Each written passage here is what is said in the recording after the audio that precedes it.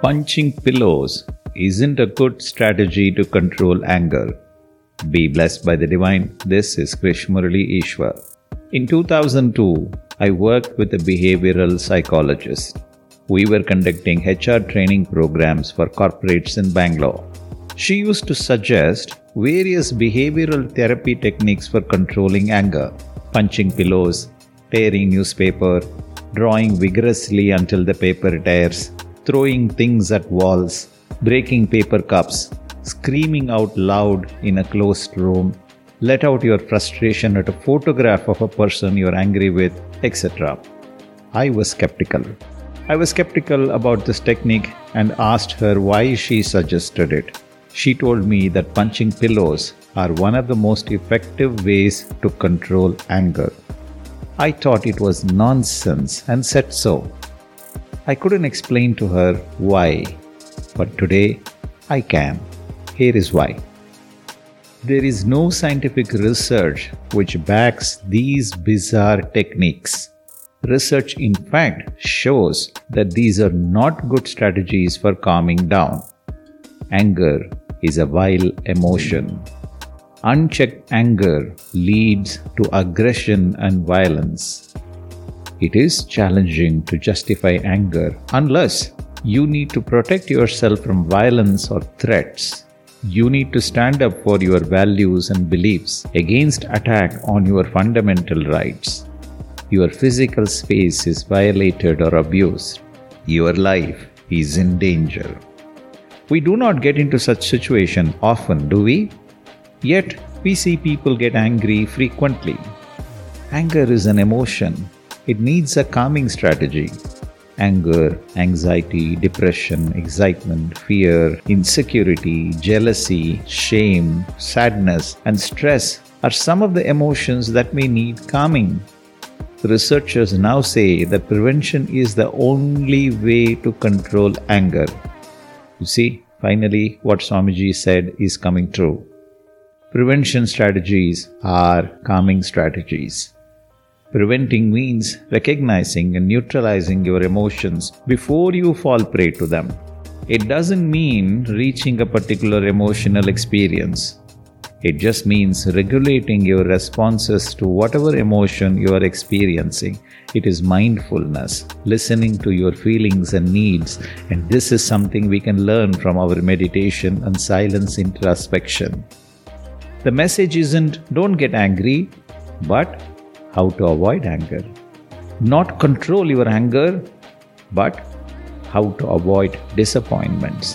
When we label feelings as unfavorable, we shut down essential lessons.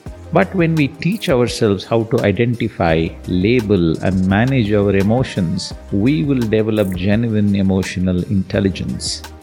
Our emotional lives are complex as children. Researchers found that the emotional well-being of youngsters was strongly linked to the emotional and social conditions under which they lived.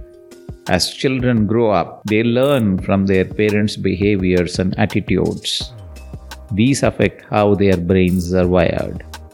Every childhood is crucial in developing positive ways to cope with life's challenges. Now listen to this. Some calming techniques may be doing more harm than good. It turns out that strategies such as punching pillows, stamping your foot, screaming into cushions, etc. may do no good. New evidence suggests these are harmful strategies. Studies show that expressing anger can increase aggressive behavior. Researchers conducted an interesting study. You must listen to this. It's a beautiful study. They asked volunteers to write an essay. Then they gave them harsh feedback to make them angry. Purposely they did that. They found that people who got angry were also more furious if they had been hitting a punch bag beforehand. And they were much harsher towards others too, whether they were the ones who had hurt their feelings or not. If you teach yourself to use your fists when angry, you may learn to associate rage with physical action rather than verbal expression. You may then be unable to control yourself when you feel mad. The thrill of punching someone may become addictive. it might soon become hard for you to stop using violence. Let me give you a 5-step calming strategy to help you neutralize your anger. You can click on the show notes to find these steps. Step number 1. Teach yourself to recognize your feelings. Sit in silence, meditate in Sahasrara, go to the alpha level of frequency of the brain, identify your anger. Who do you get angry with often? List their names. Who are they? Now write another list of people whom you love the most. And write a third list of people who love you the most. Are these 3 lists identical? Do they have the same names? Shame on us, isn't it? We get angry with the people whom we love the most. We get mad at the people who love us the most. Step number 2. Identify the root causes of your anger. Why do you get angry? Ask yourself, what is your contribution to your anger? Think if the other person is triggering your anger purposely or helplessly. You will often discover that your anger is your unconscious choice or purely habitual. You may imagine that others are triggering your anger. But if you think clearly, you can differentiate between the trigger and your anger response. The catalyst may be actual, but your anger response is your own choice. Step number 3. Find the underlying expectation that led to your anger. Disappointments lead to anger, most often. Find your expectations that were threatened. Recognizing and admitting that you are the root cause of your anger will help you resolve not to get angry next time. Step number 4. List down the effects of anger. List the ill effects of anger on yourself and others.